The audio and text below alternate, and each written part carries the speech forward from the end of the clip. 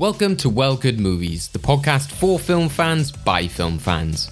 Every episode we look at films old and new to choose what should be preserved for all time in our movie vault. With lively topics, big questions and crazy challenges to entertain us and our guests, we always look to have fun by giving you the topics worth discussing and the movies worth watching. Even if there are some duds along the way. But don't just take my word for it. Here's a preview of what to expect in today's episode. In both these films, the romantic subplot is signalled by another character saying to one of the characters, I saw the way you were looking at them. Do you know what's worse about all of that? Like when you have that, I saw the way you were looking at it. What? With genuine fear for her safety in the middle of a cataclysmic disaster? Yeah, don't you look at most people like that?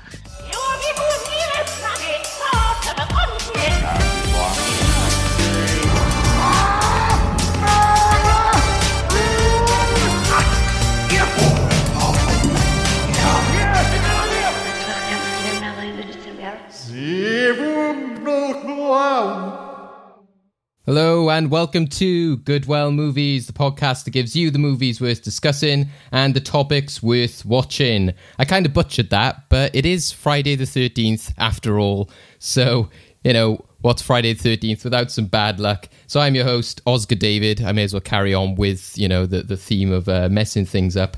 I am joined, as always, by my co-host. We tried to see if he was going to be on this podcast. We put it to a vote recently, guys, and it was so close. It was like a nail biter. We've been counting for days. We thought he might have not made it, but he just clinched through, unfortunately. So here is Craig McDonald, everyone.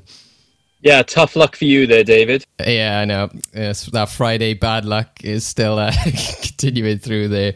Oh, well. You could stop that, all right? Stop that. We'll see what so much of it being a pleasure me joining you every single week. You're trying to find cowardly ways of getting rid of me. True. It's fraud. Yeah, today is Friday the 13th, and we've got quite a show for you today, but we can't be completely reliant on our setup today because, as you can tell, things have been going wrong already, so I'm not quite sure about this guest list I have. It would be awesome if we did have these guests, but let's see. So apparently our first guest is the amazing Christopher Walken. Well,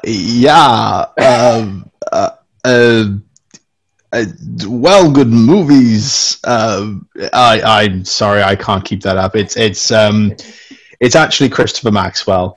Well, I didn't want to let you get you like really down about that, David. No. But you know what? It was worth a shot. Screw David's feelings. Like at the end of the day, we want you. Yeah, it's the next best thing. Okay. Well, let's watch is your birthright. And I'll be very interested if this is our next guest as well. We've actually got with us Maisie Williams. No, sorry, that's Kieran Williams. Oh, damn it! Right, so I even got the gender wrong there. Sorry.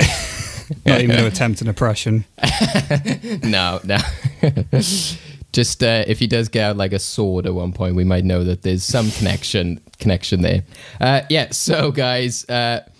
Hopefully from now on, the Friday the 13th bad luck won't continue. And yeah, it kind of has been a bit of a disaster, this entire setup to this episode. So guess what we're going to be talking about today? And that is disasters. More specifically, disaster movies. So they have been a staple of Hollywood for many years now, and many people this year have felt that 2020 has been quite a bit of a disaster.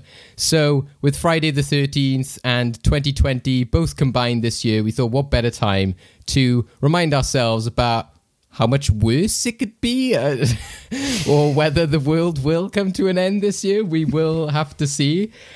So just to get us in that feeling for what 2020 has been like as a year, and that it has been kind of like a movie, we actually have a trailer for 2020 coming up for you right now.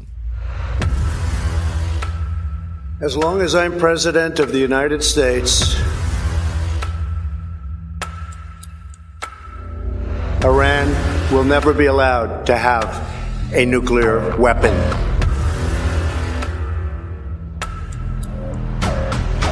And the president alerting Congress tonight the U.S. will respond with force if Iran retaliates for the drone strike that killed top Iranian commander Qasem Soleimani. The 1 year ago this week, more than 500,000 Hong Kongers hit the streets. Their anger targeted Chief Executive Carrie Lam and a controversial extradition bill. Their fear, it would give Beijing the power to disappear people in Hong Kong into China's opaque legal system. For months, Australia has endured the most prolonged and destructive bushfire emergency in memory. Storm cell is developed to the north with heavy wind gusts toward the southwest. Fire engine trigger point 3. It's not gonna run.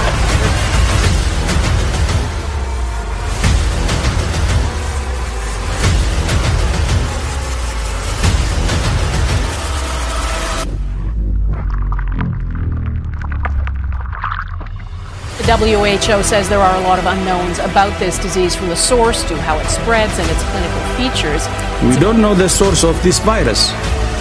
We don't understand how easily it spreads. It's urging its citizens not to travel abroad as it struggles to contain the virus that has now killed more than 100 people.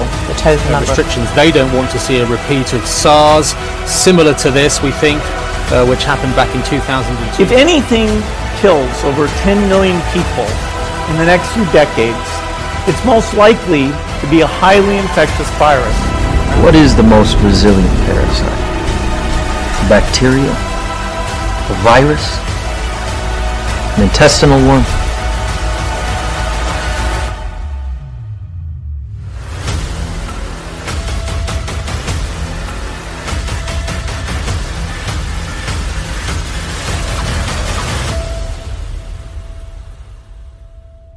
And the biggest disaster that can't account for is that it says it's coming to cinemas this summer. I don't think it would be. I was thinking that. I was like, I hope not. What's mental about that? Like, the first part of that was all just the first quarter of the year. I was thinking that, yeah, it was depressing even before any mention of COVID. That's going to be a bleak opening act. That's the great thing about it, is just the fact that it's just like a film trailer is just like halfway through, you're just like, then that's when the major villain comes into the piece kind of thing. But yeah, so I hope you're all excited after that one, guys. Certainly a positive way to start, isn't it? But you're like deaf, David. I'm not gonna lie. Just we'll cheer ourselves up now by going back to our guests again, some proper introductions. Now that we've set the mood for the episode, we'll be seeing how similar the disaster films we were talking about today are to that trailer. Shout out to the person who made that, which I think also lightens the mood. He's called Grim Sausage. So combination there, grim, but sausage, funny. Hey. So check it out on YouTube, guys. 2020 official movie trailer by Grim Sausage. Today we are talking about disaster movies, so we thought we would bring on two previous guests which have a history of talking about big franchises, big theatric movies. So first of all, with us we have Chris Maxwell, who joined us previously on our Halloween special and Invisible Man episode. So hello officially, Chris. Now I'm not addressing you as a famous movie actor. Not quite, I'm afraid. But hello, guys. It's great to be back again. It honestly, just talking about that Invisible Man, that feels like it was about a decade ago at this point. Yeah, we had the same thing because that was our previous guest on the Valentine's episode, which was the episode after that. So yeah, that was around that weird time in which, judging by that trailer, we were in the Australia bushfire sort of era of just before it arrived. But yeah, you were quite excited for this on the basis of Friday the 13th, which I was like, unfortunately, Chris, we're not talking about that movie. But tell us a bit about why you think Friday the 13th is still worth a shout on Friday the 13th, which is today. I think it's because Friday the 13th, it's always got that reputation of being really unlucky. But I honestly think that is mostly just because of the film.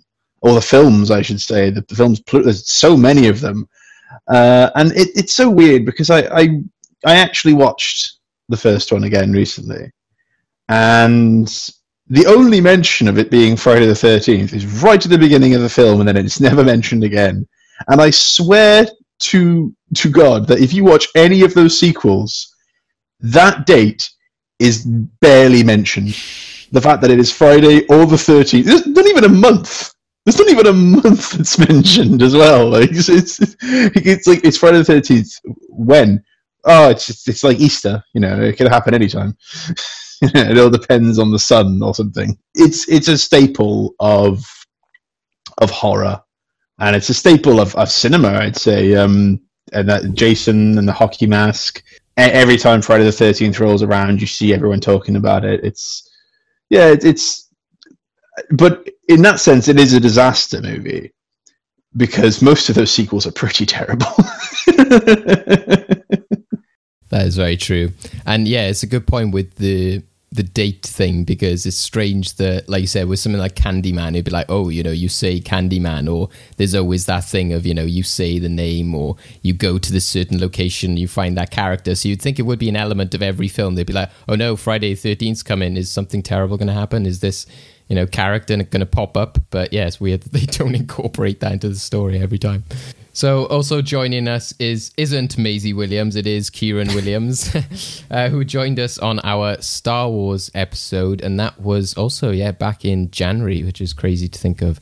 Rise of Skywalker hasn't been out that long, guys. It's it feels like that film has felt like, to me, I was like, wow, that feels like it's been out like 2-3 years by now. How are you, Kieran? How are you with Star Wars and all the film watching you've done in the last year? I'm very well, thank you. Me and Star Wars are doing okay at the minute with Mandalorian. Season 2 out recently, and starting to forget Rise of Skywalker, so it's all good. Yeah. It's kind of reflective of Star Wars at the moment, isn't it? It's like we were in The Empire Strikes Back at that time, and now it's like the election in the US. Everyone's like using those images from Return of the Jedi of like the Emperor being thrown down the shaft, and like everyone's celebrating on Endor. It's like, we're in Return of the Jedi now. Thank God. Obviously, it was interesting talking about the theme of this episode, because I think you said that your fiance is a massive fan of disaster movies, and you were like, I'm not so much a fan of them as well. So, I thought that was quite cool. Yeah, I've always been a little bit indifferent about them, to be honest. But yeah, as you say, my fiance it's disaster movies and like action thrillers. So Speed are basically her comfort movies. Like if she's feeling ill or doesn't know what to watch, it's one of those. It's a Dante's Peak, Volcano, Speed, anything like that. She knows they're not great. Like she knows it's not high cinema or anything like that. But it's just, she can just watch it and just, it's like a warm bath, Yeah. What was your feelings on it? Even before rewatching some for this episode, were you always just like the entire genre is trash, or was it? I think I used to think that, and yeah, I'm sure we'll get into this a bit more, but like, yeah, certainly the sort of 90s and early noughties ones, more or less, without, it's hard to talk about without sounding like a film snob, but more or less vehicles for special effects, and just, you thought Independence Day was cool when the White House blew up. Well, now we're going to have a tidal wave, and, just constantly one-upping the last disaster movie, basically, and not really doing much else. Pretty much, yeah. Today, the two films that we're going to be focusing on mainly are Volcano and 2012, which is, of course, from Roland Emmerich. We had to get, Roland Emmerich in there, and Volcano, that's from 1997. So again, a sort of different era. We're going to be breaking down those two films from when we've watched them recently and our reactions to them, whether we've seen them before or whether it's a first-time watch. But before we go into them, I just wanted to get, again, your guys' feelings for just disaster films as a whole. Like I said, why do people enjoy watching the world end? How does it creep into other genres? Like I said, science fiction, kaiju films, Transformers, all of these films kind of then tend to borrow from that. Chris, what's your sort of feelings on the genre and what the appeal of it is? I find it quite similar to the way people enjoy horror, in the sense that it's that sort of fear of, oh my lord, how could we get away from this? But it's on that larger scale. It's weird. the majority of disaster films are very schlocky.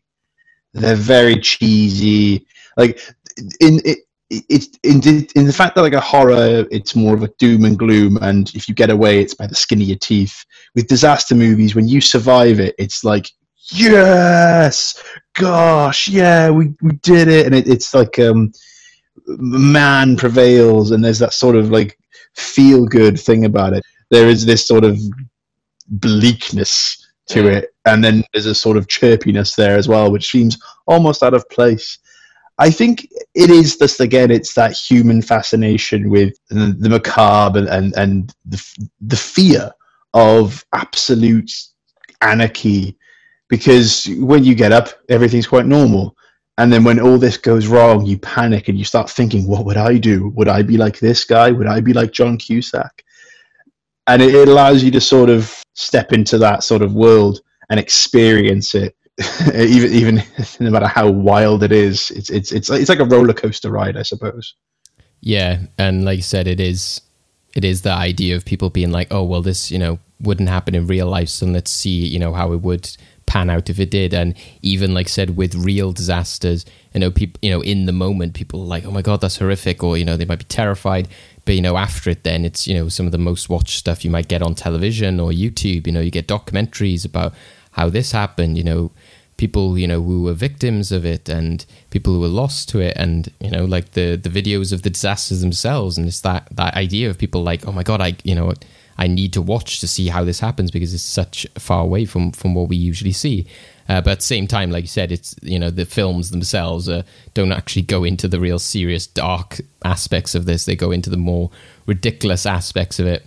I also love as well how a quick Google search of disaster films brings up the complete randomness that they are, because you often think they're natural disaster films, so you're looking at your Poseidons, Twister, The Day After Tomorrow, those type of films, but then like I said, you got ones like Armageddon, Deep Impact, ones that have got more of a science fiction aspect to them, and then ones like 2012, etc., which are just completely Geostorm, all of these things which are somewhat plausible but take it to a completely different realm, and they're like, oh, the entire world rather than just one city, etc. I do love how, like, as well, like, you type in disaster movies into Google and the top ones are like Independence Day, Transformers, and Titanic 2.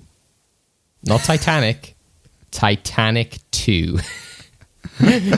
One of the top disaster movies on Google apparently is like... Is that disaster in a sense that it was terrible?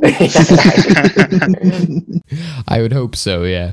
Titanic is there as well, but lower down the Titanic 2, which is interesting. Like you said, we said there with Titanic, it does go into a completely, Titanic 2 more specifically, a different subgenre of these bad disaster movies as well, and let's not forget Birdemic, one of the most infamous of disaster movies. Yeah, I was gonna bring this up actually, probably when we were going to talk about 2012, but I noticed on Amazon Prime Video there are just countless terrible low-budget disaster movies. Like, it seems like the most prevalent genre that The Asylum make, whose business model, by the way, seems to be take a popular film and do a slight variation on it so it confuses old people in the supermarket. But yeah, I don't know. I was thinking, we'll probably get it more into this, but what separates those films from the sort of more the Hollywood films, and why do they make them other than what I just said? Why do they make disaster movies? Are they easy to write? What, or is it just that special effects thing again? I think that there is a very clear reason why they're incredibly easy films to write in many situations, because a lot of what people find gripping about stories tends to be, like the human interest aspect of it. It's just like, will boy get with girl, or will hero defeat villain? This is just a very easy concept of, will they survive? In which case you just write your story with yes, and you can just put in whatever like contrivances you want to ensure people are alive. You also don't have to write a compelling villain, right? You literally just go, the earth is out to get you, deal with it, yo. Because and then just come up with some weird pseudoscience absolute tosh to justify exactly why this is happening in the first place. That's one of the things that I cannot wait to just rip on about some of these films. Just some of the justifications for why disaster is happening in the first place, but also why disaster stops. Just ludicrous.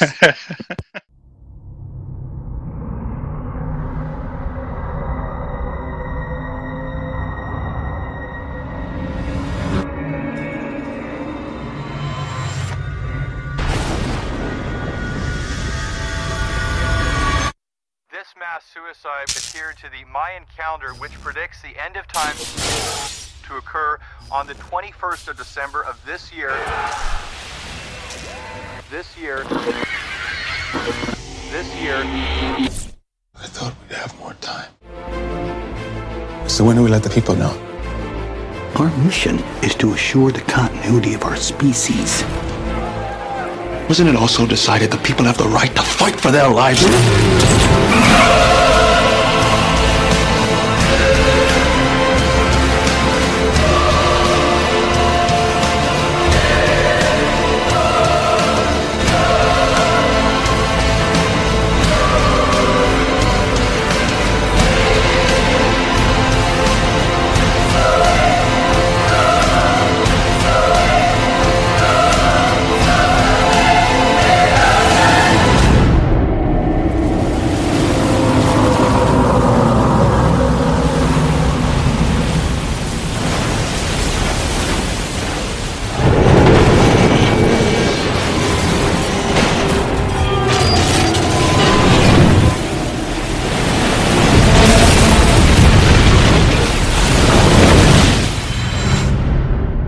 No matter what happens, we'll all stay together.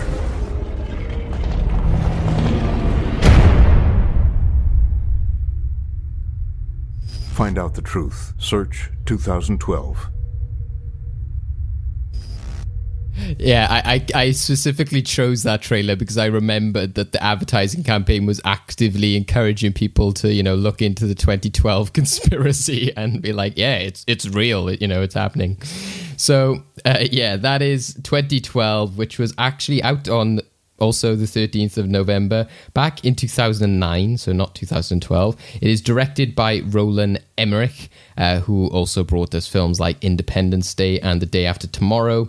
It stars John Cusack, who is Jackson Curtis. You've also got Amanda Peet, who is Kate Curtis, and then Chiwetel Ejiofor as Adrian Hemley, Danny Glover as President Wilson, Thandie Newton as Laura Wilson, and weirdly enough, Woody Harrelson as Charlie Frost. And the plot of this one, I had to, specifically quote the synopsis for it because it just made me laugh, was just, a frustrated writer struggles to keep his family alive when a series of global catastrophes threaten to annihilate mankind. I was just like, the way it frames it, just like a frustrated writer, as if he was just there one night and was just like, oh, I can't finish my book. Can anything else get worse? Then just wakes up in the morning like, oh, God's sake, it's the end of the world. It's like, well, at least I got my book sorted. It's okay, honey. It's not the end of the world. This is like rewatching the movie. For me, the moment where I literally sort of had to go, you've got to be effing kidding me. It's just that scene in the supermarket where I feel like there's something pulling us apart. See, I thought you were going to say the two guys singing "It's Not the End of the World" on the boat. Well, that had a level of irony I could just get behind. yeah, I was the same, yeah. But that supermarket scene, I was just like, right, I realise that disaster movies have to have, like, fitting moments, but you can't literally be like, cue the punchline of all these people are gonna die. Yeah, out of curiosity, how many of you guys, was this a first time watch or had seen it before? This was my first time watching the film at all. Yeah, it was my first as well. I saw it, it couldn't have been that long after it came out. So yeah, second viewing after 10 years. Yeah, I think I saw it like years ago and I had forgotten a lot about it. And like I said, we had to throw in Roland Emmerich in there, somewhere because he is so famous for all the crazy world-ending sort of stuff he likes to do. And a lot of these tropes are visible in these films and have started, to creep into then other movies, like we said, like science fiction ones. So, Kieran, what was your major reaction watching it back again? How do you compare it, like you said, about, the trash we were talking about, or, is it up there with the higher ones? It's pretty not good, isn't it? Like, it's pretty awful. Yeah, there's a real script problem, I think, just in terms of dialogue, like you just said, Craig, the sort of cheesy one-liners and just other little things like there's a bit right at the start where the director of the Louvre dies in the tunnel in the car crash, and on the news report they have to mention that it's the same tunnel that Princess Diana died in, as if we the audience don't know there's something fishy going on. They have to be like Princess Diana. And there's just nothing else going on in this movie. Like, I kept wanting there to be something. Like, I was thinking, well, what's John Cusack's character's, what's his arc in this movie? His arc is he doesn't pay much attention to his kids, and then he does, and that's it. Yeah, and he also maybe resents breaking up with his wife, and then conveniently her new boyfriend horrifically dies via like a cog grinder. So he's like, well, that's that problem sorted. I can get back together with my ex-wife now. I explain why that was one of the worst deaths I've watched in a while. Because he's just there. So he's just there hanging off the edge of this platform. And there's just this back and forth of like, grab my hand. I can't grab your hand. It's just like, you can. You're just not pushing your hand out. And then he's basically slipping down. And then once he gets like the end, he starts scrabbling for his life. Then like it cuts to John Cusack and it cuts back to him. And it's just a hand going down slowly into the grinder. And just like, what a cheap death scene for what is otherwise a really expensive looking movie. I feel like just putting the wah, wah, wah music over the damn thing. It was like the opposite of the Terminator. Instead of having like the thumbs, like as if the thumbs up would be there, like going down into the cogs or something. You hear him like scream. You hear him scream when he's going in, and then like when it's the hand, it's just silence. It's the PG-13 version of a crushing of a human body. Yeah, essentially. And conveniently, when we then see those cogs later, no blood. Just an arm, just rotates up. John Cusack just swimming amongst like bones and eyeballs and stuff. That's basically my thoughts. Is what I said earlier, is that it's kind of a vehicle for these special effects, which I don't know. Maybe I'm being a bit harsh, but I thought they haven't actually aged all that well either. Obviously spectacular at the time. But I don't know what people think of that. What makes you say that they haven't aged very well? There was one scene in particular, and it was the scene where they're escaping the park, Yellowstone Park, and the fireballs are shooting at them and crashing on the ground. And I don't know, maybe I'm not. This is going to sound like the worst humble brag. I was watching it in 4K, and it was something I could just sense that there was like a layer between the explosion and the ground, but I don't know. It just didn't. I don't know. It didn't blow me away in the way that I thought it might do. Some of it's very good, but yeah, that scene in particular, I thought the fireballs looked better in Volcano, which we'll talk about later. But yeah, just that a bit.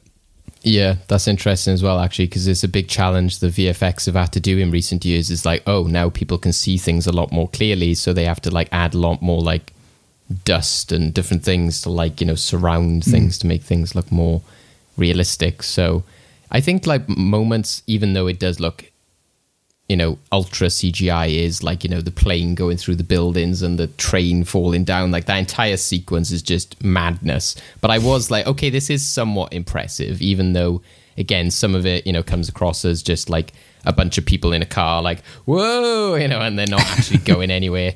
And especially, I think, in the plane, I think when he was running to the plane, like that was another moment where the hand came up, was that like a throwback to him like grabbing onto the ledge or something? Like, oh, well, his hand made it, but this guy's hand didn't. But, when he was running towards the plane and she was there like, come on, you can make it. Like that looked really like green screen. Like, you could tell again, I think some of it was due to the acting as well. I think actually the kids were more realistic in that moment. I think like Roland Emmerich really needed to tell the woman, like, it is the end of the world, by the way. Can you please act like that?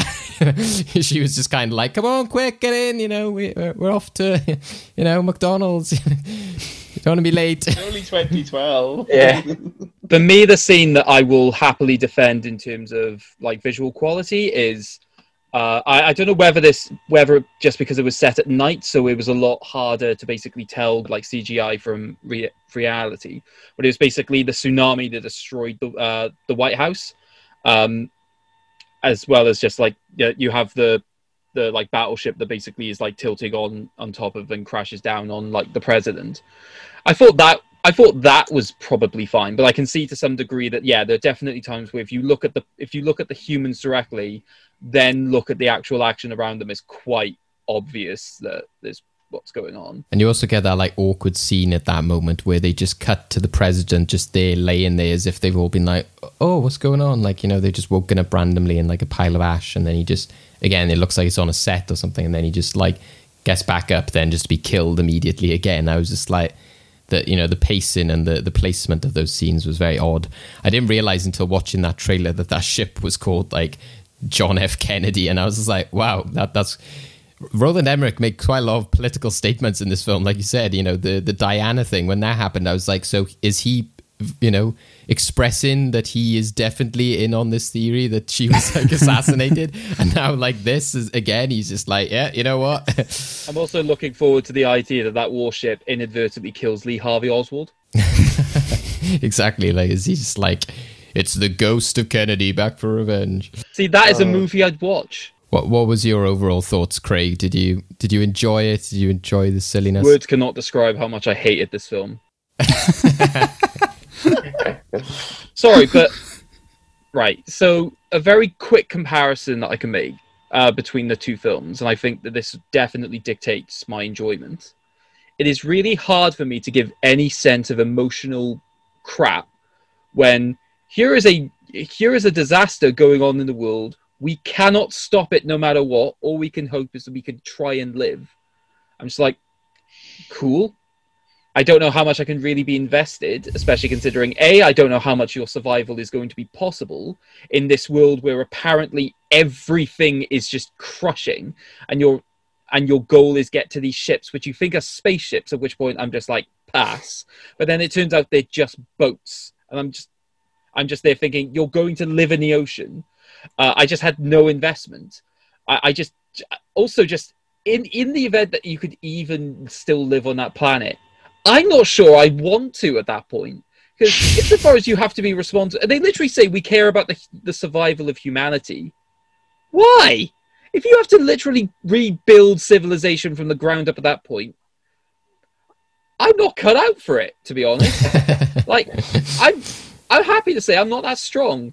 And we've had this discussion several times before, David, where if I just don't believe in the core premise of a film, I'm not going to enjoy it. Like with Jurassic World Fallen Kingdom, do I think the dinosaurs should survive? No.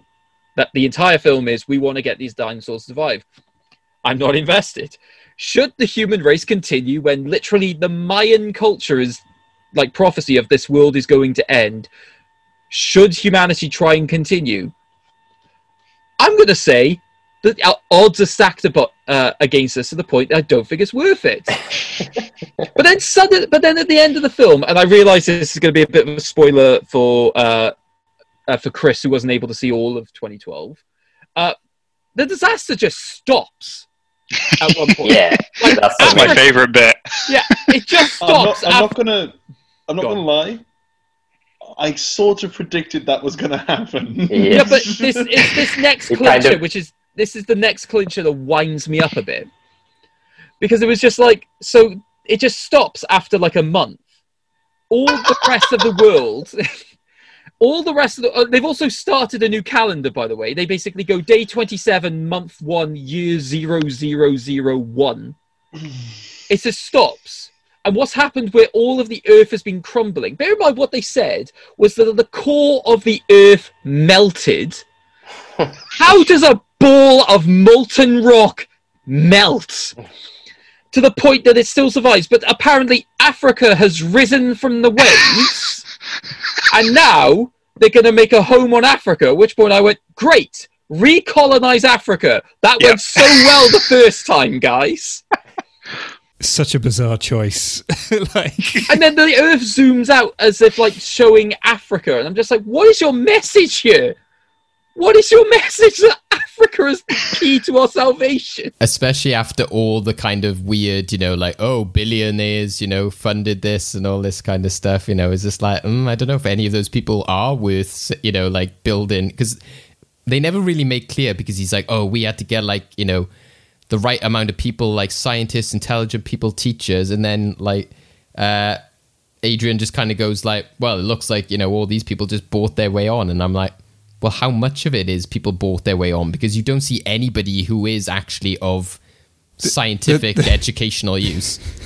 The funny thing about that scene is he's basically talking about eugenics, and then the chief scientific officer goes, oh, what? These people pay.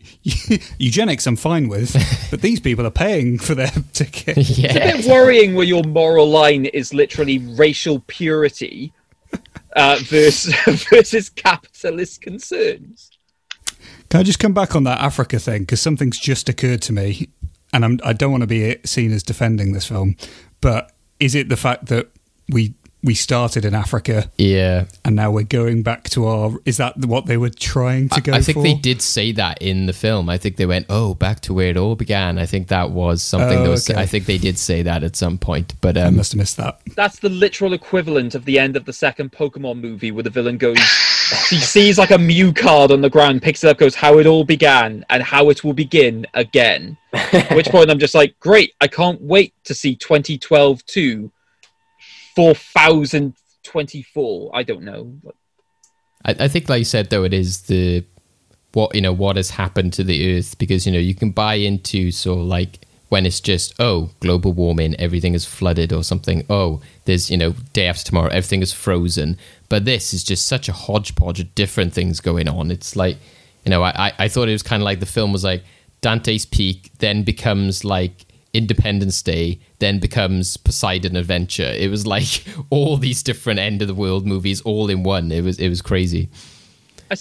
The only thing I like about this film's existence is that it inspired an incredibly funny Dara O'Brien comedy routine, because obviously he studied physics at university and he does a lot of science programs with Brian Cox. He explains the core premise of apparently what is happening, and just basically just rips into the core premise, which is the idea of the neutrinos have mutated and they're heating up the planet. And he just explains, do you not understand how many thousands of years that needs to have happened? And yet apparently in the timeline of this movie, it has happened twice within the space of like a couple months. No, when the neutrinos mutate, you all just instantly die. Because they're microwaves. I also love from that as well, you reminded me where we were talking about like who lives, who dies, who like goes on the boat, etc.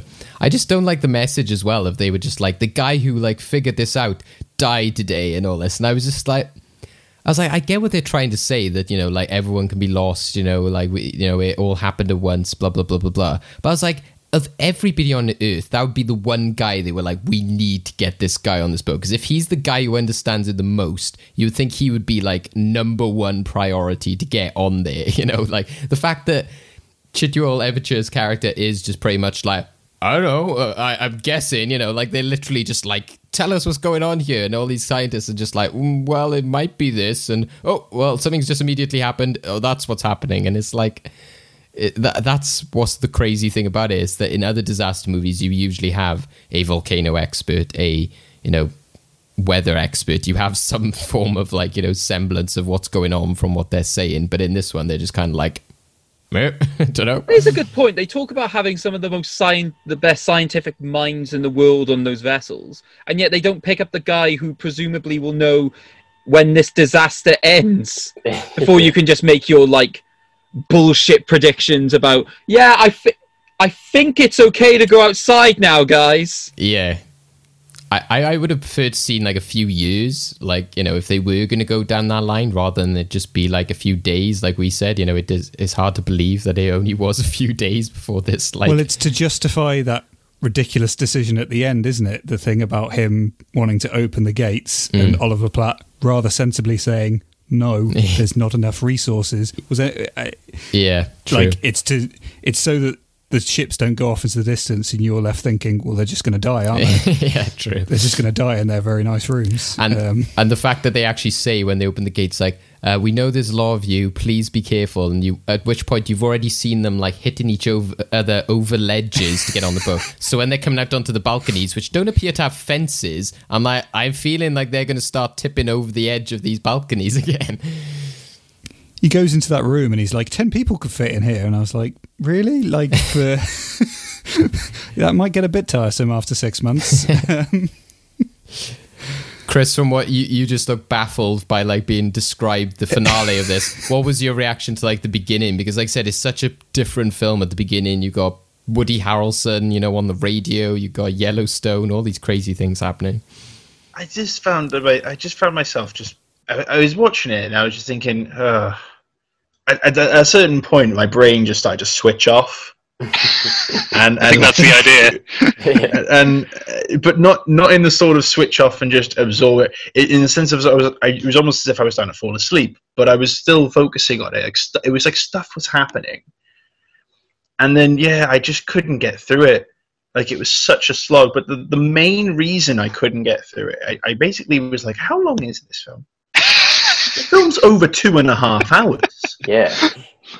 And at that point, I was like, no. No. That is too long. And the worst part about it is, from the sounds of things, they still managed to cram too much into it. It's weird how a film that can be too long still have too much happening in it as well. Like, it's the wrong side of 2.5 hours. And the thing with most disaster movies, they're usually a decent length, because you can't take that much punishment, because at a certain point you're just like, this is not nice. You know, it's like when you watch. I keep going back to horror, but like there's like two types of horror films that you can have. There's the standard ones where it's like, oh my god, this is crazy, this is scary, and then it levels out. Or you can just have ones that are just relentless and awful. And this was just like a film that had so much happening where it was like, and you just, at a point, I just had to sort of get away from it. And now I'm hearing about how the story goes. I'm just like, this sounds baffling. It just sounded absolutely baffling. It's like they saw The Day After Tomorrow and went, that plus all of this. Yeah. Well, yeah, it's literally the same guy. He basically goes, I wasn't satisfied with The Day After Tomorrow. I know I can make it more insane. Just the fact that he decided to make one of the plot points. We need to get a plane. Okay, we've got a plane. What do we do now? We need to get a better plane. Oh my god. No, but let's all say the best line from the film, which is linked to that, which is, wow, that's a big plane. It's Russian. I hated him the most. He was the worst actor, and also had like the dumbest death. And also, we've got to start talking about the tropes now, which is the random dog. So, thankfully, the film makes the decision to let the dog live, but make almost anyone who has ownership of this dog die. It's a weird thing in disaster films, isn't it? It happens in Volcano, it happens in Independence. There's always a dog that has to get out of it, and they're like, come on, and you're just like, it is endearing, because you're like, come on, little dog, you can make it. But I just loved how this dog, usually it is a retriever or something that looks quite alert and quite happy, but this dog was just one of those that's got like a little dip tongue out the side of his mouth, and at the end they're just like, yeah, we made it. It's just literally doesn't care. It's just like it's just looking off to the distance, like, whatever. Had the ingenuity to run over some electrical cables to get to the ship. Yeah, but that's where I felt again, where Chris was saying about, you know, it's again like with horror, you know, sometimes it gets too much, and that's where I felt that this film, the interesting thing about disaster films is that obviously horrible things are happening and people are like dying and stuff, but you're seeing it from like a bird's eye view, so you don't really get the scale of it. But usually you might get some idea of like, oh god, there's people in those cars, there's people drowning or whatever, you know, like Titanic, you know, you see all those bodies that, you know, like floating there. It's like, it's the grim like reality of that. But in this, it felt like I saw like just a model village. It never seemed to me like I was actually watching the end of the world. It just looked like LA had been evacuated and like the entire thing was falling down. You know, the only civilization was like the two old women in that car that John Cusack was getting annoyed by, and then like the people in the airport, and that was about it. And that's the weird thing about it, is like, and then later on with the dog, you know, the whole dog thing, it was like with, I think it was Gordon, wasn't it? The guy who was like the boyfriend. Okay, at the beginning he was a bit of a dick, you know, he was just like, oh yeah, I'm better dad, da da da. But throughout it, they did make it quite a redeeming character. He piloted the plane. He was quite reluctant to pilot the bigger plane, but he did, and you know, he helped them out, and you know, he was you know, quite nice then to the father later on, etc. And the son talked about what a nice guy he is. And then what's the you know, the reward for that? He dies needlessly. And then the same with the Russian girlfriend. You know, she had that like moment of vindication, like, yeah, I got on the boat without you. And then she drowns. I was like, why? Why do you have to kill these characters, Roland? He was like, no, only the nice American family may live at the end, you know. I think it's interesting what you were saying before about how it's kind of almost like a parody. It's almost, you know, being so ridiculous, it's a bit silly. I think there's a bit of that, but I think if that was a real aim, it just doesn't go far enough. It's almost like you know, they want it to be both. They want it to be this grim thing because it's a grim subject matter. It's the end of the world, but they also want to have a laugh. And so, yeah, they sort of end up on the tightrope of like, we can't show people in genuine despair, although that drowning scene was pretty rough, but we can't have like people, you know, randoms screaming into the abyss, seeing their children, you know. You can't have it, because 2 seconds later John Cusack's going to make a quip about his ex-wife or something, you know. It's a weird movie. The more we talk about it, the more I'm like, somebody wrote this. I just find it impressive that Seth Rogen was able to make a much better end of the world movie involving rich people than this supposedly incredible epic.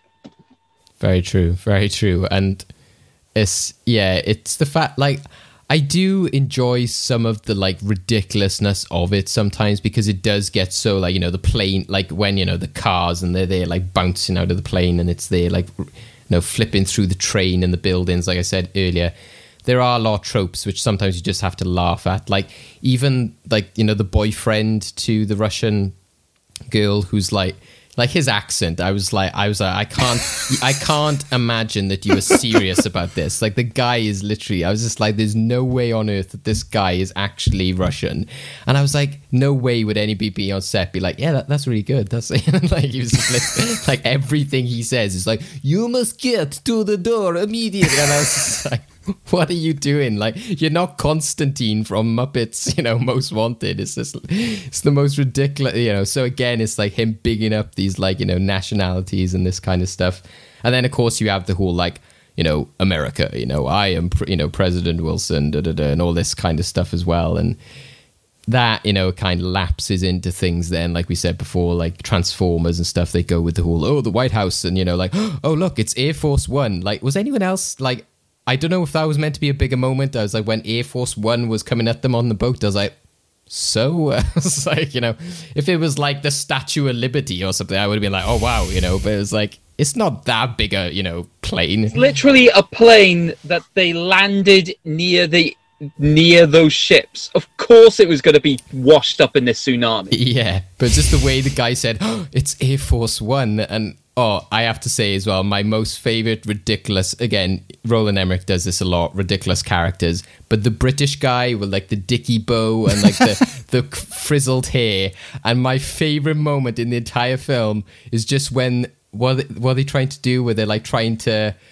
make it so that they get all the passengers on board, or they're trying to make it so that they can go help with the gear thing. And he takes his cane from that guy and goes, "Don't make another move." And I'm like as if the guy just has to go, moves the cane out of the way and presses. What was he going to do? There's a vital part of that line that you've missed out, David, that makes it so much better. Yeah. Don't you make another move, young man.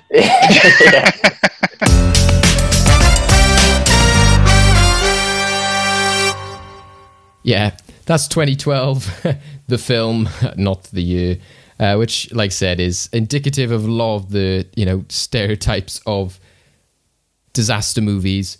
But we'll now go on to a different representation of disaster films, which is from, the 90s, which is from a different era, but a lot of the same sort of themes appearing. But, maybe there's some improvements with this one and maybe some more crazy stuff.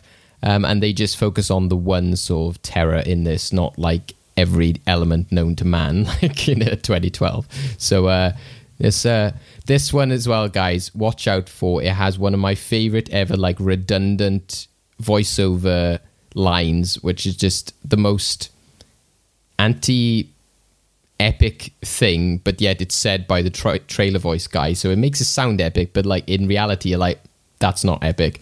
And also it has the best tagline for a film at the end ever.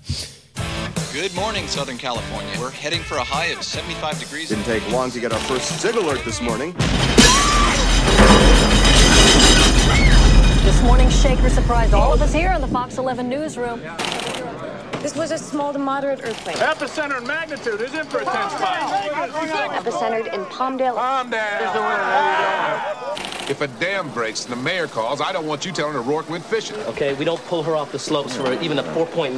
Gas explosion in the MacArthur Park area. Rescue crews. Public Works lost 7 guys. What's going on? Freak accident on the storm drain. They hit a steam pipe and got scalded. Steam did that. Steam doesn't char tissue like this. Methane? Something else. We got a problem. Number 4 trend westbound. Temperature on board reads 20 degrees above normal. That lake was 62 degrees yesterday. Today it's up to 68. It's a sunny day. It takes a geological event to heat 1 million gallons of water in 12 hours. What is a geological event? Mike, come in. What's going on? It's tremendous heat. This is no good. Get out of here. Get up and train. Get up and train.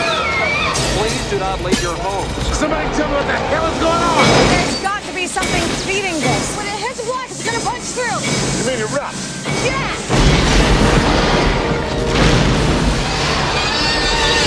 It's just exploded.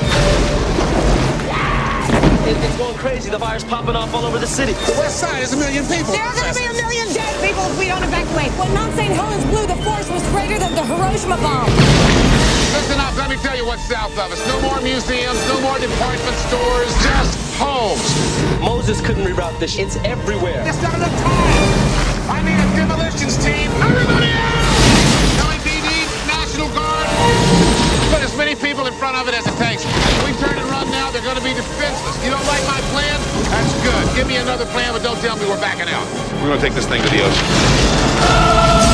In a city where anything can happen. On April 25th, it will. Please stay calm.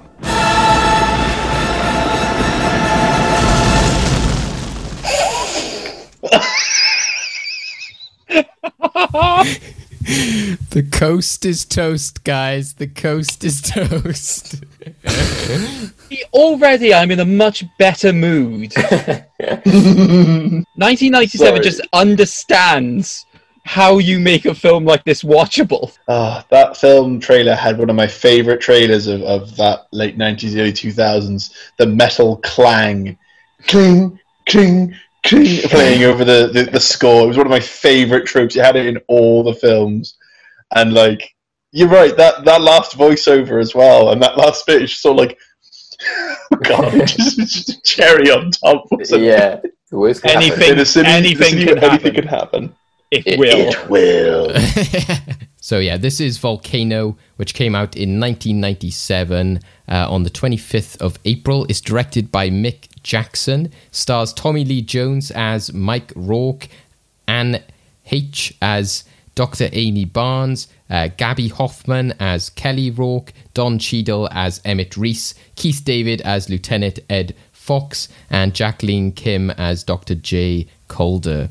And yeah, like we said, a very, indicative of the 90s just through that trailer, as we mentioned. And yeah, I think from what Craig said as well, is possibly a lot better time of watching, especially because it's like an hour and 40 minutes as opposed to 2 hours and I was thinking that, I was like, it's mad how this is like literally almost half of the length of 2012. So what were your guys' thoughts on Volcano? Again, same thing as before. Who had seen this before? Who hadn't? I hadn't seen this one before personally.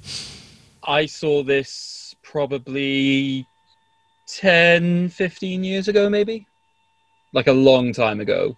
I thought I had seen this movie, but I hadn't. It was Dante's Peak. Yeah, I think so. I recall like catching scenes of it. It would have been on like Channel 5. Yeah, it is that kind of film, innit?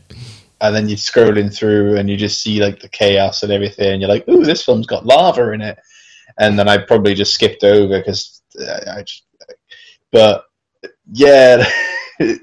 I suppose my first proper full viewing was this one. So yeah, I think it's interesting, isn't it? Because like I said, this one is just, rather than the world, it is just Los Angeles. It's just this one threat, the volcano. It focuses on a accident, emergency response team. So it's more linked. It isn't just like, they still go down the trope of, and I don't know what it is about disaster films and divorced dads. Like, why is that a thing? Like, I know. This is like, apparently you can't have a happy family in a disaster film. It's just like, because it's the 2012 was the exact same storyline as like War of the Worlds. Just the son isn't happy, but the daughter's okay with him, and it was just I get so sick of this. But pretty sure the only disaster film I know where the family is already happy together is probably The Impossible. And that's because it's based on a real story. So you can't be like, we're all on holiday together, despite the fact that the mother and dad are divorced. Yeah. I was going to say Independence Day, but I believe Jeff Goldblum's character is going through the similar thing as well. So it's a trope that has existed in disaster films for as long as I can remember. The divorced, and then they end up coming. It's wonderful that it's almost like saying, what will help this couple get together? A cataclysmic event. That's what'll make you realize that you love each other. The end of the world. But the difference in this situation is it's helping push him towards somebody else. Although it is actually refreshing that the Amy Barnes and what's Tommy Lee Jones's character called again? Mike Rourke. Yeah, the Mike Rourke. Wow, so close to an innuendo. It's actually refreshing that they don't get together at the end, because obviously you can definitely tell there's like tension between them, but all it basically comes down to is the head tilt on the shoulder, which, let's face it, if you have just solved a volcanic crisis, I think a hug is perfectly acceptable. In both these films, the romantic subplot is signalled by another character saying to one of the characters, "Saw the way you were looking at them." Yeah. Which is seems like a real cheap way to ship people together. Because in 2012, I thought that, and that was really bad timing, that they were just talking about like the contingency plan. And he was like, by the way, the president's daughter. And I was like, this is not the time, man. For God's sake, what the hell? So father has just died. Yeah. Well, even before that, he was, when like he first met her, he was like, I saw the look you were giving her, and he was just like, what on earth? I know it's a bit of a difficult time for all of us, but you two, do you know what's worse about all of that? Like when you have that, I saw the way you were looking at it. What? With genuine fear for her safety in the middle of a cataclysmic disaster? Yeah, don't you look at most people like that? I saw the way you were looking at the president's daughter, I don't look at many people in the middle of a cataclysmic disaster and go, I hope you fucking die. As if he's going to look at like the president's daughter with disdain, like, oh, bloody hell, president's daughter. Like, it's going to be some admiration there, surely. But yeah, back to the volcano. Which, interesting point about the film, it's not technically a volcano, is it? No. No, that was the thing I noticed. As the film was progressing, I was like, this isn't technically a volcano. Like, Well, it's volcanic. Yeah, the news report definitely made, they were just like, experts are calling this a volcano, as if like they'd never heard of one before as well. They were like, what is that? It's some kind of fire. It's almost like a liquidy fire. Is lava? Oh. I was just like, No, it's when they describe it as the tar has caught fire and is moving. Like, there's a name for that, guys. Although going back to my geography A level, technically the tar pit could be a volcano. It's just not a very traditional one. I see. Because obviously you can get underwater volcanoes, right? And then there's literally just a gap in the Earth's surface in which the magma is able to rise out. I think it's just because the only point of the film where there's like a major eruption is towards the end. Like, there's obviously like there's little ones as the film progresses, but I feel like I think it's as they're building up to, it's like it'll erupt, and that's the point where it's like, I see. Yeah. In the traditional sense of a volcanic, that's fair enough. yeah, I thought it was actually going to be a volcano literally rises from the center of the city or something like that. I just loved it when they had to try and block it off and they used the bus, and it cut to that shot of like the policeman like shooting out the tires. And I was like, I kind of want to take that and like edit it and take out the bus and go to the footage of the lava as if they're shooting the lava. I just love it if they're like, like kind of like, is it in The Simpsons where Chief Wiggum's is there like shooting like a ghost or something like that? It's like that kind of thing. Like, stop there. Yeah, the virus cloud. Yeah, that's it. Oh, actually, speaking about police, though, I think there's an elephant in the room, airlifted into the room. Oh. I don't know if you can see this on my notes, but I've written Yes. weird racism subplot. Yeah, this ties into this. So, I just want to make clear that Jerry is not a good man. There is a line in this film in which a police officer commends his fellow officer by saying, "You're a good guy, Jerry." No, you're not. And don't make out that he is. Do you know what's really frustrating about that scene, though, is it's actually quite good right up until that moment, because he does the right thing and he sends the police car, whatever, the fire, whatever. He sends the thing over, and then the African American gentleman and the police officer kind of share this look of like, this isn't over sort of thing. Yeah. And it's actually quite an amazing moment. And then the guy, the other cop, touches him on the shoulders. "You're a good man." What? No, no. Yeah. And it's as if the film wants you to completely think undercuts. that at the end of it. It's just like, yeah, no. right. The bit that got me going was obviously when they've basically just saved the day and they destroyed that building to create the vent, and then they're trying to find that boy's father. It's like, what's he look like? It's just their faces. They're all the same because their faces are covered in ash. And I was like, are you joking? You are literally using a volcano to basically go, by the way, guys, we're all the same if you think about it. Just cover your faces in ash. No, that's called blackface if you think about it. It was really weird because, again, I was just like, is this a thing of the filmmaker? I was like, no, this is like a white guy who's made this. I was like, what the hell is he? It's just weird that they like shoehorned that in there because, again, it was nothing to do with the film apart from that weird like police subplot. But yeah, that Jerry is a good man thing. I was just like, no. Is that all that America needs in 2020, the year of the riots against the police because of George Floyd? It just needs a volcano to erupt in Los Angeles, and then everyone will just accept that racism is stupid? Is that all it's going to take? Because I would have thought that COVID would have done that for humanity already, but no. Does it just need to be a cataclysmic magma disaster? I mean, going by the way COVID's going, I don't even think you'd have magma deniers. You would have lava deniers. It'd be a situation where it's like, you're saying that we can't go out and go anywhere near the lava, but I think I can go near the lava. That's what it would be like. It's just like ice water, it's just like, it's not that, it's just some hot, warm tea. It's, they're emphasizing it. What's really stupid is that people go near the lava all the time. And I'm just like, do you not understand how hot lava is? Like, the fact that they literally lift people over the lava using a ladder, I'm just like, what are you doing? That's what burns them to death.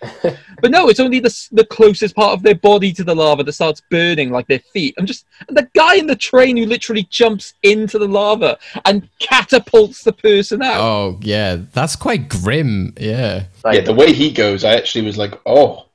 All his mates just watching him melt away, like. But the thing is, like realistically, because of the heat of lava, they should have all been dead before then. That's the physics this film loves to just ignore. It's just how close people can get to lava. Lava is terrifying. Like it is genuinely terrifying, and like that's one of the things about this film when I'm seeing the lava is, obviously they're quite fortunate they have very resistant shoes, but like there are points where I'm watching it, I'm like, honestly, get the hell away from there. Like that bit where she gets what does she get, like 2nd degree burn? Yeah. From a little spit of lava. I'm surprised she didn't lose her damn leg. Yeah, the fact that she just like her leg goes up in flames. She's like, Dad, help me. I'm on, like she says, like, I'm on fire. It's got me or something. It's like, no. It hurts. It hurts. Yeah. Say, no, do something about it yourself. But it's also just bizarre. Like, I was thinking in my head, because it is so theatrical, and like there was times, like I said, when the police were there and like the firemen and like, all the news reporters are talking about it, and it's like Tommy Lee Jones is like, the Chuck Norris of this situation. I kind of felt as if it was building up to him being like, we've defeated the lava, and then the lava would like rise up and be like, no, Tommy, I am, like it seemed like it's I am your lava. Maybe I've watched too many like fantasy films, or I've watched like Disney's Hercules too many times in which like there's a lava monster. But one thing I want to point out as well is like some there are way too many reporters there. Oh, like, yeah. When they are building the barricade, like on the wall as well. They're there, like on it. And they're there like, we don't know if this is going to work or not. Like, seriously, you guys are taking up far too much space right now. You need to leave. Oh, but we need to capture the news. Trust me, they know.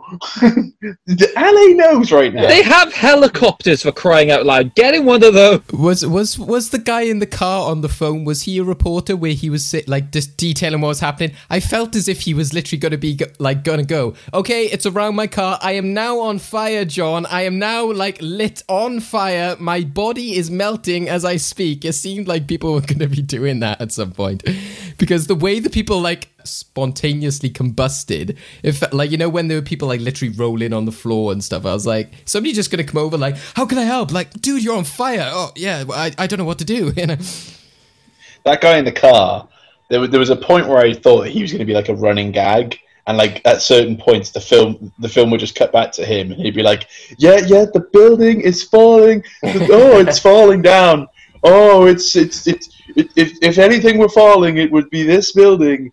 And at one point, I was just like, get out of your car, hang up your phone, and either jump into the lava or run away, because you are annoying. He reminds, for another Simpsons reference, he reminds me of Kent Brockman, who was like, a large bear-like creature, most likely a bear. You know what I kept thinking of, though, when people were like jumping on cars and things like that? I was like, is this just the most realistic game of the floor is lava I've ever seen? I was like, there's that Netflix show in which they literally amp up the drama of people literally melting into whatever that is, like orange flavored water or something. But like, no, this is like, real, the floor is lava. I will say, though, the fact that they decide to basically premise the story around like the disaster response team and basically just actually having strategies to fight the volcano, for me, just elevated the film like a hell of a lot and actually just made it engaging. Because insofar as it's literally, we can stop this volcano, how do we do it? And just watching all of those strategies, that actually made it really engaging and actually just made me give any semblance of a damn, because it isn't, will we survive the volcano? It's literally, will we stop the volcano?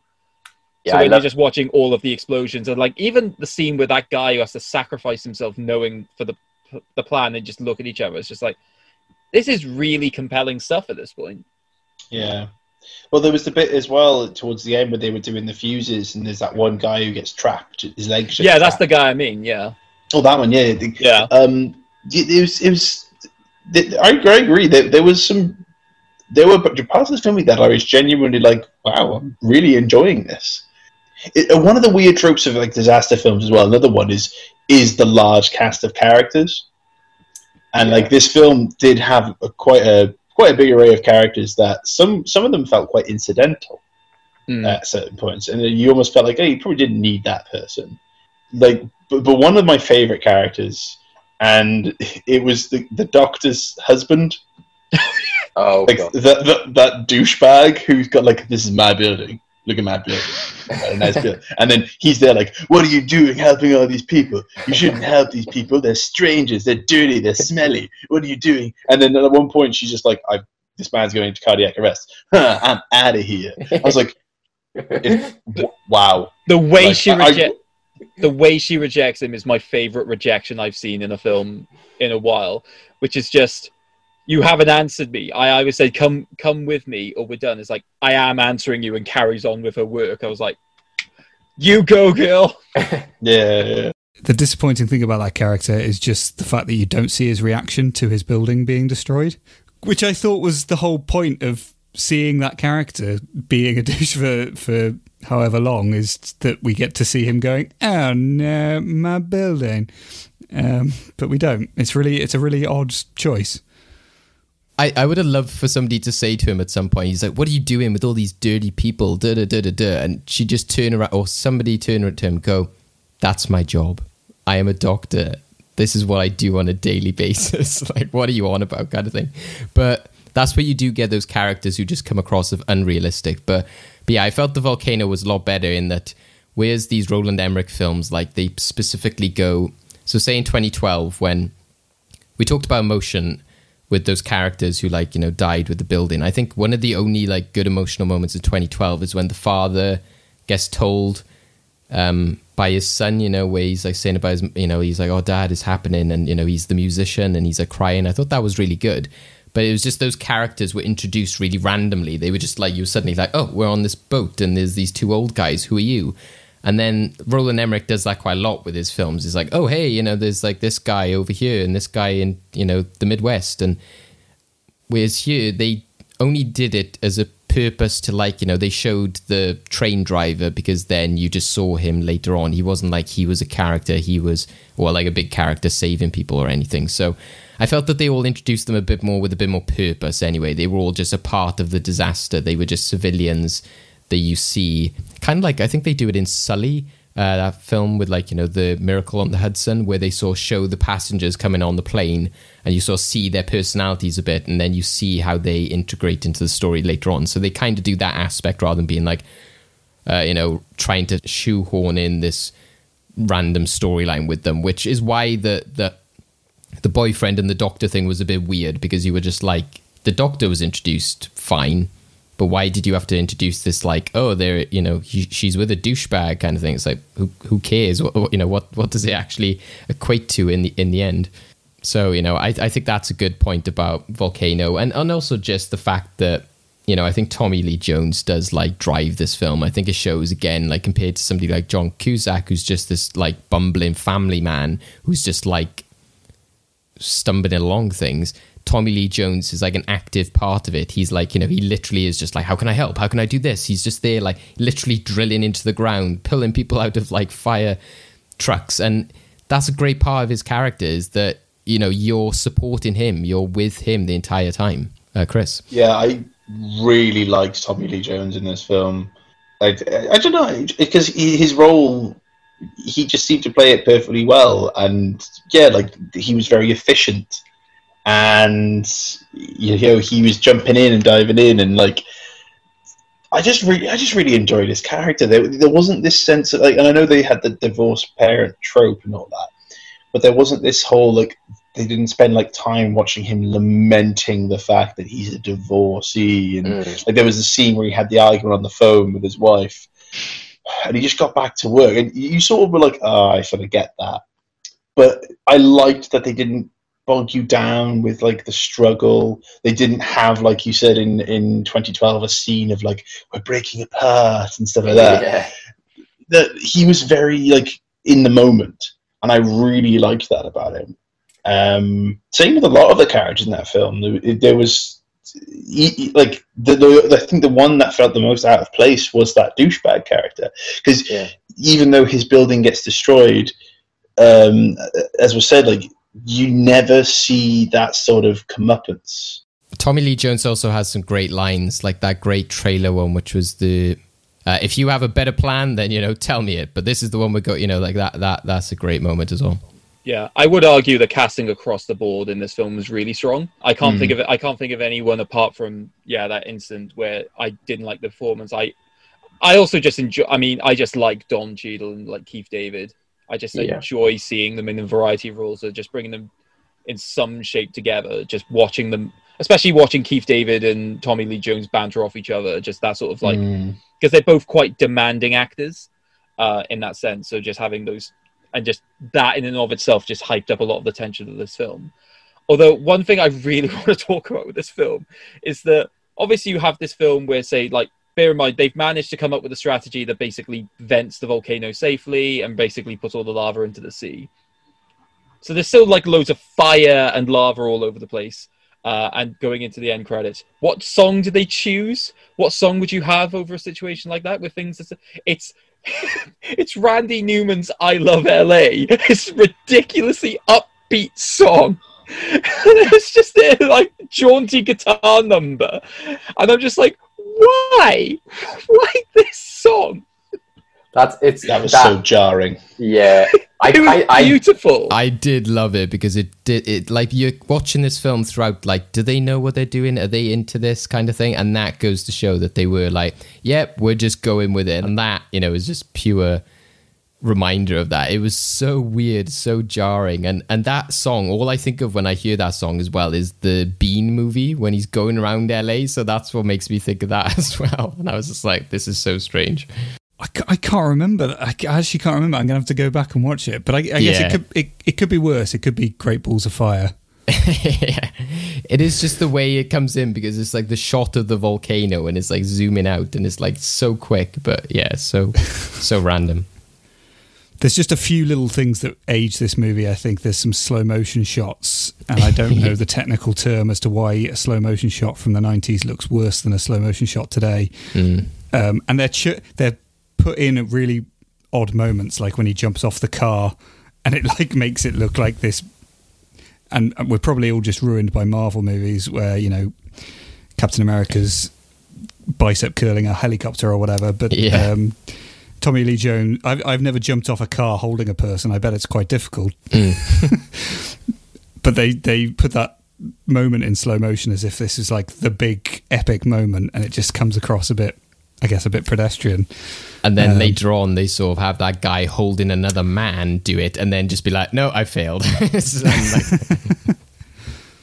But the effects are generally pretty good, and I guess they are mostly practical effects. I don't know. Yeah, I think it's knowing your limitations as well, isn't it? Again, it's like with 2012, like, oh, everything's crumbling, everything's happening. It's like, whereas again, this works a bit better in the sense that it's like, it's only LA, it's only these certain areas, it's only these certain streets, which I think like works a lot better for it as well, because it's not, like we said before, you don't get the idea of like, is anybody dying? It just seems like an abandoned city. You are seeing lots of people who are suffering and, who are like victims of it. But like you said, without it being too like grim and dark, etc. But I also like Craig as well. I loved like Don Cheadle in that. I loved his line like, Moses couldn't reroute this shit. that was a great line. Don Cheadle, I think he is part of that secret vampire club with Paul Rudd. Yeah, I thought that. Tommy, especially when you've got Tommy Lee Jones, who has genuinely aged, like very, harshly. The thing is, as well, a few days before this, I just watched Boogie Nights that also had Don Cheadle in it, and that was, I believe, 1990. Still looks the same. How does he do it? And it was incredible. Like, but yeah, I really liked his characters. I thought some of the main characters, the people that were linked with the like the response. What were they called? Yeah, there was some like emergency response team or something. Yeah, I really liked that group. They were really good. I enjoyed the sort of the banter and the thing. And when Don Cheadle's character comes in and he takes over and he's got the hat on and he starts taking command of it, I really enjoyed that. It goes to show that had a better script, doesn't it? That they were able to pull that off, I think.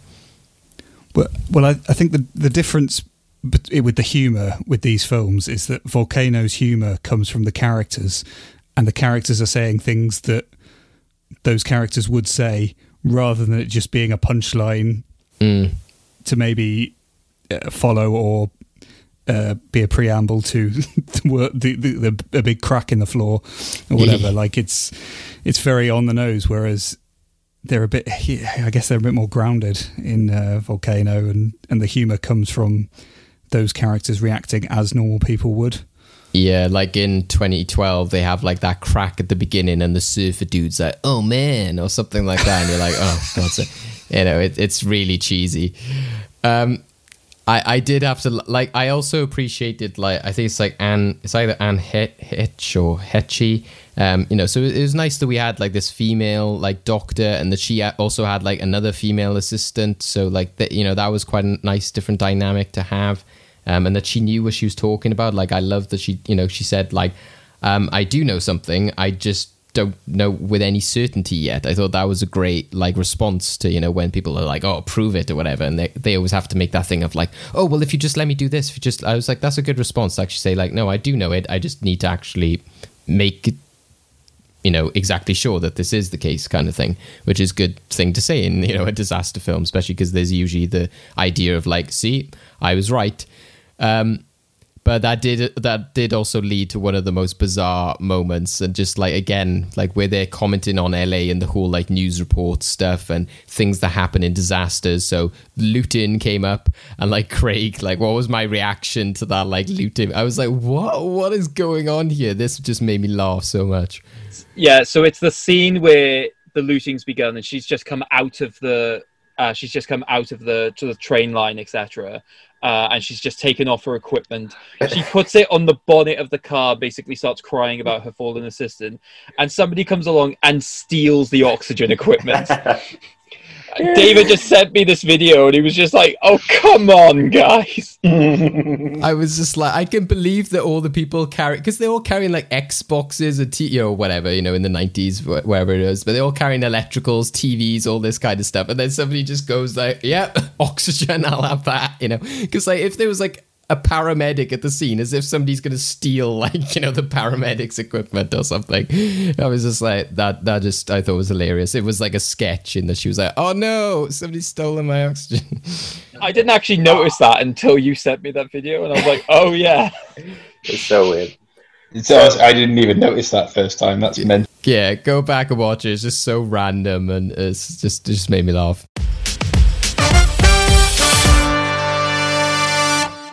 So how are we feeling now, guys, with our usual segment, which is the movie vault, which is choosing a film to preserve for all time, unless it gets blown up in a volcano, of course, that maybe symbolizes disaster films. Like, do you think that there's one from today? Are they both just too ridiculous? Is there a better disaster film out there that, we have to wait until another day, or are they just all write-offs?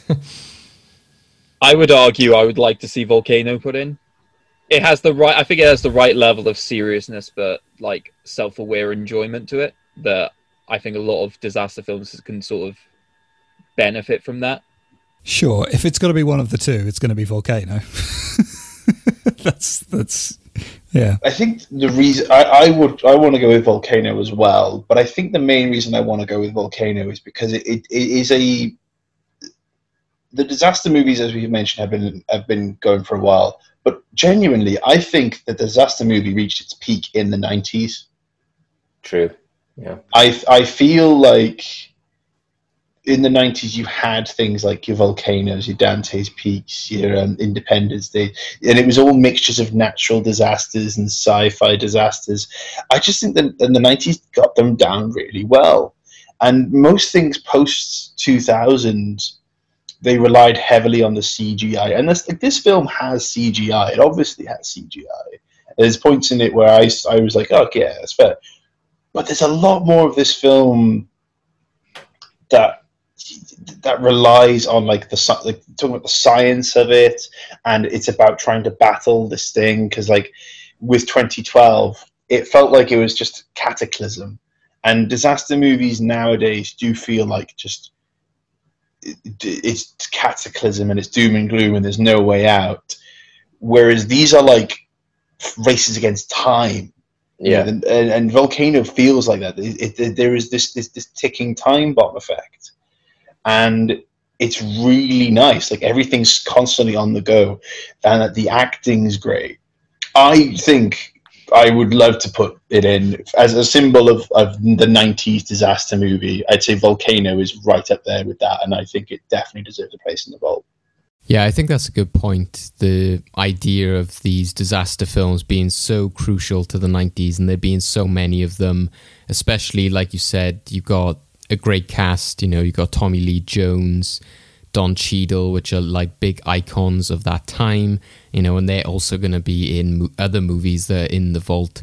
And also, just like the trailer, like I said, you got the trailer voice guy there. You got that great line of, the coast is toast, which you don't want to lose that. I mean, that's going in for just on that, to be honest. Yeah, exactly. So yeah, I'm definitely like convinced by what you said there, Chris, and I think you're the same as well, Kieran. As you said, out of the two, this is the one you would pick. Christopher's convinced me. Volcano's going in. Awesome. Representing disaster movies this week then is Volcano. Into the movie vault you go.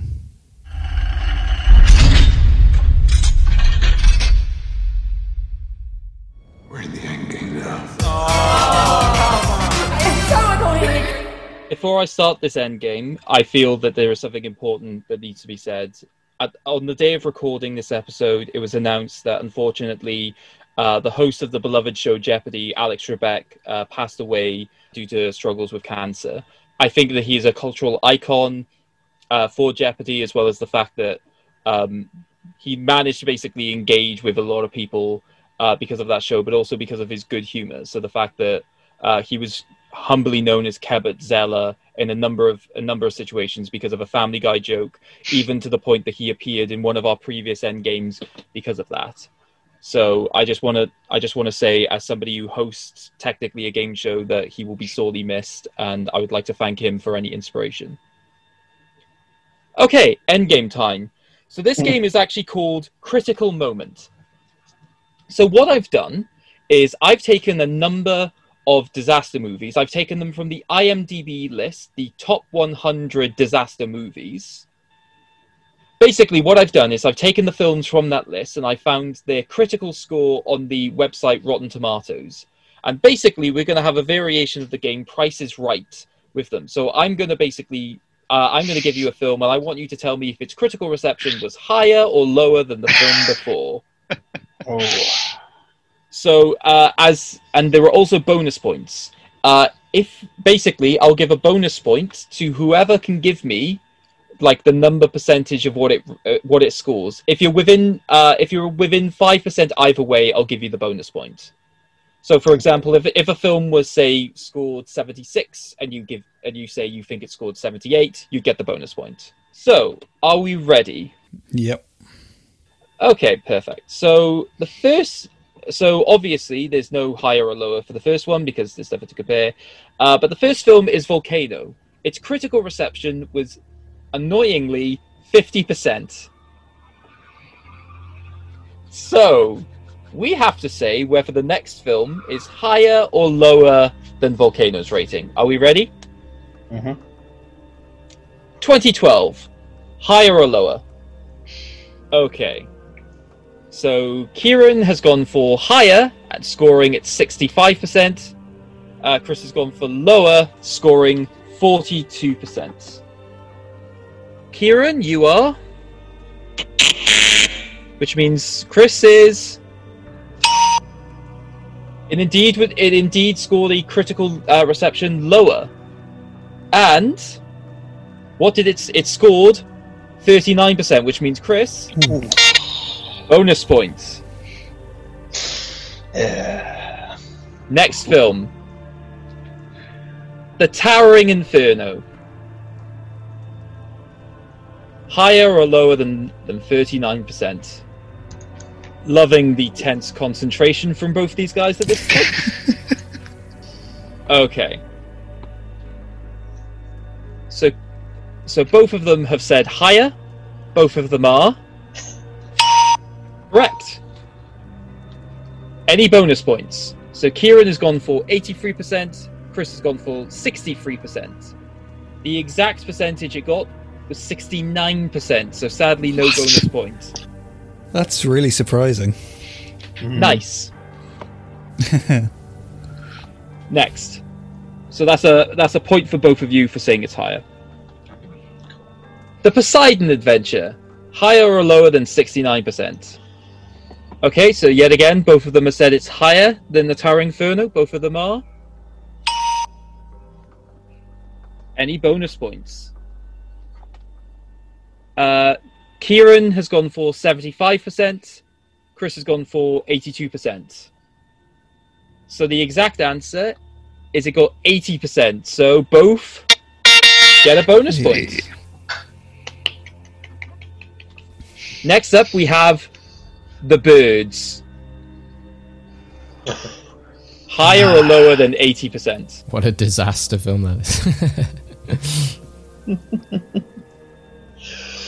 I will say IMDb classified it as a disaster film, and to be fair, if birds took over the planet, I can't think of anything else that isn't more terrifying than that. So, well, yeah, is it bad that I thought Birdemic? Yeah, if Birdemic is a disaster, then The Birds definitely is. Okay, but yeah, it is bad that you thought of Birdemic versus the classic The Birds. So we've got a divergent. Kieran has gone for higher. Chris has gone for lower. Chris? Which means Kieran? Yep, it is indeed higher than 80%. The exact percentage that Kieran has given me is 90%. The Bird scored 95. So Kieran? That was a tough one because, yeah, I think in hindsight, a lot of people have gone back to The Birds and gone, actually, compared to other Hitchcock films, it's not that great, but I thought maybe originally. Yeah, I was just say. It's how many critics would go back and review it. Yeah, that's true, yeah. It's just Hitchcock, like you said, in general, isn't it? Okay, so after 4 films, you are level pegging with 5 points each. So this one should be a bit easier. We now go to The Day After Tomorrow. Higher or lower than 95%? Okay, so both of you have gone for lower. Both of you are understandably correct. So, Kieran has gone for 50%, Chris has gone for 48%.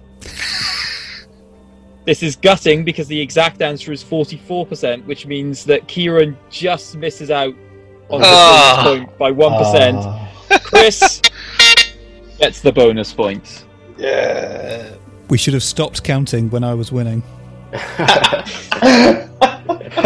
Topical. Okay, next up, 28 Days Later. Oh. So both of you have gone for higher. Both of you are... Percentages. Kieran has gone for 87%. Chris has gone for 75%. One of you is exactly spot on. Oh. So what I'm going to do is, because you got it spot on, I'm going to give 2 bonus points for it, because I don't see that happening all too often. The correct answer is 87%. Yeah. So... Well then, well played. I'm underselling these movies. So again, it's just gone to a point. It's just a single point difference at this point. Oh. All right. Next film is Earthquake.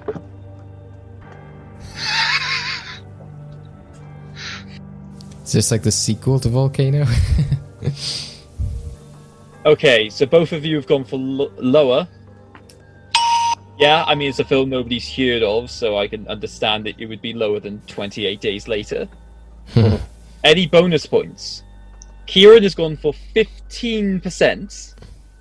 That is way too low. Yeah. Actually, weirdly, I think the lowest on this. I can't tell you what the lowest on this list is because I would be defying part of the game. Oh, wait, no, can I? Yeah, we've already had what the lowest on the list is. Yeah, so the lowest on this list is like 39%. Right. So it's not going to go much lower than that. That's quite generous for disaster films. Even I know. At the top. Chris has gone for 48%. The exact percentage for Earthquake is 42. So again, 1% off that bonus point. Unfortunate. But now we have the film The Perfect Storm. Higher or lower than 42? So you've both gone for higher. Any bonus points? Chris has gone for 67. Kieran gone for 72. The correct answer is 47. So no bonus points. Oh, wow. So after The Perfect Storm, we go for Deep Impact. Higher or lower than 47%. So both of you have gone for higher than 47. It's lower. It's 45%. Oh wow. Oh, I wish people could see Chris's face right now. It looks devastating. This is why I don't like Rotten Tomatoes. It is pretty surprising. much. Okay. So after Deep Impact on 45%, we've got I Am Legend. More of a post-disaster film, really. This. Okay, so both of you have said higher. Kieran has gone for 80%. Chris has gone for 53%. The exact percentage it's gone is 68%, so sadly no bonus points there. Okay, and after those questions, we're currently on, here are the scores. Chris is on 10, Kieran's on 11. Oh. There's still about 5 more to go. Chris is wondering if there's somebody monitoring in Craig's room right now. Okay. Apollo 13. Higher or lower than 68%? So both of you have gone for higher, which is... So the percentages. Chris has gone for 81%, Kieran has gone for 91%. The exact percentage is 96%. So that is... Hey. So close. A bonus point to Kieran. But now we go from Apollo 13 to Armageddon. Okay, so both of you have gone for lower. Kieran has gone for 57%. Chris has gone for 47%. The exact percentage he's got is 38%. Wow. So that is actually the lowest ranked film of today. I'm happy to tell you. So no bonus points there. Although I've basically told you the next one, which is really unfortunate because it's the film Eight-Legged Freaks. Basically, you're going to say higher, but what percentage did it get?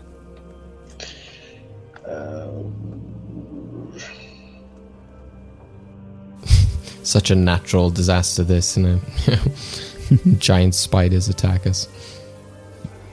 Okay, so the percentages you've gone for as such. Kieran has gone for 69%. Nice. Chris has gone for 42%. It's 48%, so unfortunately just missing out on the bonus points again. It's those even numbers, Chris. Okay, so with 2 questions left, there is a 2-point lead to Kieran.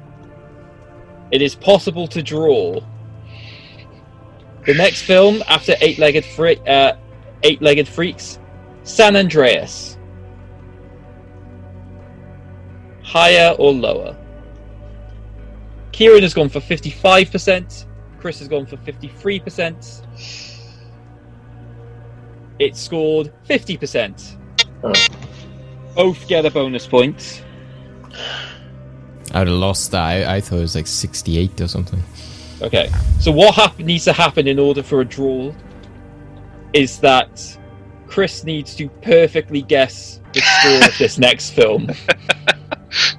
The next film is The Road.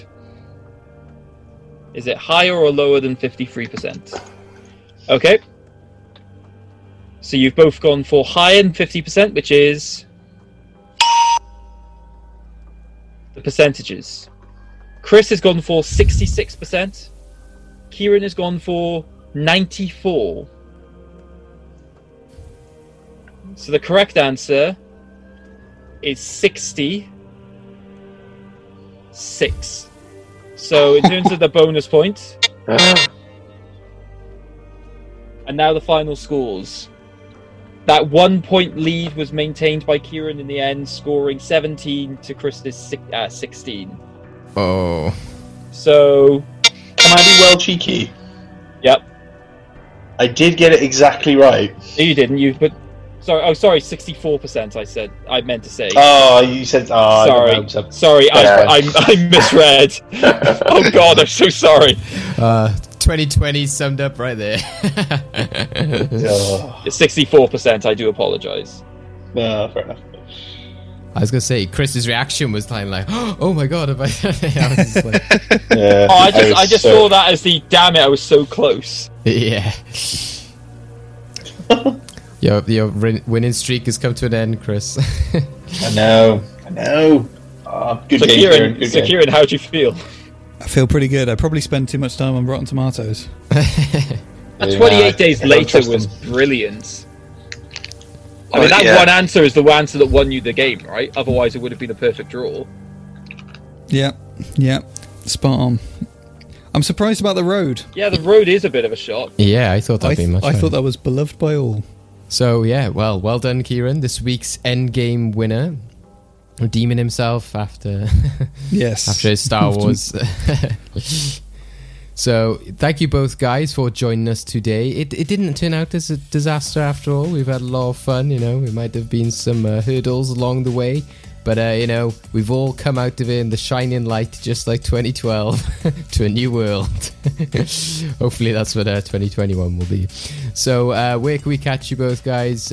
Chris, where's best catch to you? I know you said you got a project coming up for Christmas as well, is it, with your acting? Yes, indeed. You can find me on Facebook at Dramatic Moose Productions. And this coming Christmas, it's been unfortunately a rather dead year for performance in the arts in general. But we will be working together with our good friends, the Watchers Productions, and Valiant Films, to produce a radio play of a Christmas Carol, which we're hoping to be recording soon and releasing 3 days before Christmas. It'll be in episodic form. So hopefully, if you keep an eye out to Valiant Film Productions, Watchers Productions, and Dramatic Moose Productions, and keep informed. Awesome. Yeah, I think we're going to get a lot of that this year, and we're going to get some nice Christmas stuff, like some audio things, recorded things, kind of like how we had at Halloween. We had virtual Hocus Pocus fundraisers, and Jack Black singing Tenacious, doing Time Warp and great things like that. So Kieran, where can we catch yourself? The only thing I've got is a video game podcast, so it's the Purple Ghost podcast. It's on all podcast platforms. We try and post as regularly as possible, but it's with that PS5, the big console launches, is anything coming up now? Yeah, I mean we talk about a sort of variety of games, sort of old and new, bit of everything really. I don't know if any of us are planning on getting a PS5, but anyway, you might have to rent out another room if you want. The size of that thing is crazy. The people I've seen post it, I'm like, oh my God, that's just the box. It's like up there. I'm like, what the hell is that? Crazy. So thank you for joining us today, guys. Remember, for everyone at home as well, you can catch us at Well Good Movies on Twitter, Instagram, and Facebook. And you can also catch us on our website, which is freshtakehub.com/wellgoodmovies. You can also catch a bunch of great written content at the moment. We've got some stuff from Halloween and reviews of films like Over the Moon and a lot of like Netflix stuff coming up. And like I say, we've got a lot of Christmassy goodies on its way as well. So thank you everyone. Anything else from yourself, Craig? I just have some life advice I want everyone to walk away with. If life's getting you down and you find that the ground around you is crumbling and you don't know how to carry on, I just want you to remember, you cannot outrun that shit. It will kill you. Don't even try. Wow. Well, you heard it before, guys, with the 2012. He was just like, I don't see the point. But I'd also remember, Jerry is not a good man. I think that's the big, that's another big takeaway from this. So thank you, guys. We'll catch you on the next one. And be safe. Bye. Bye. Bye now. Bye-bye.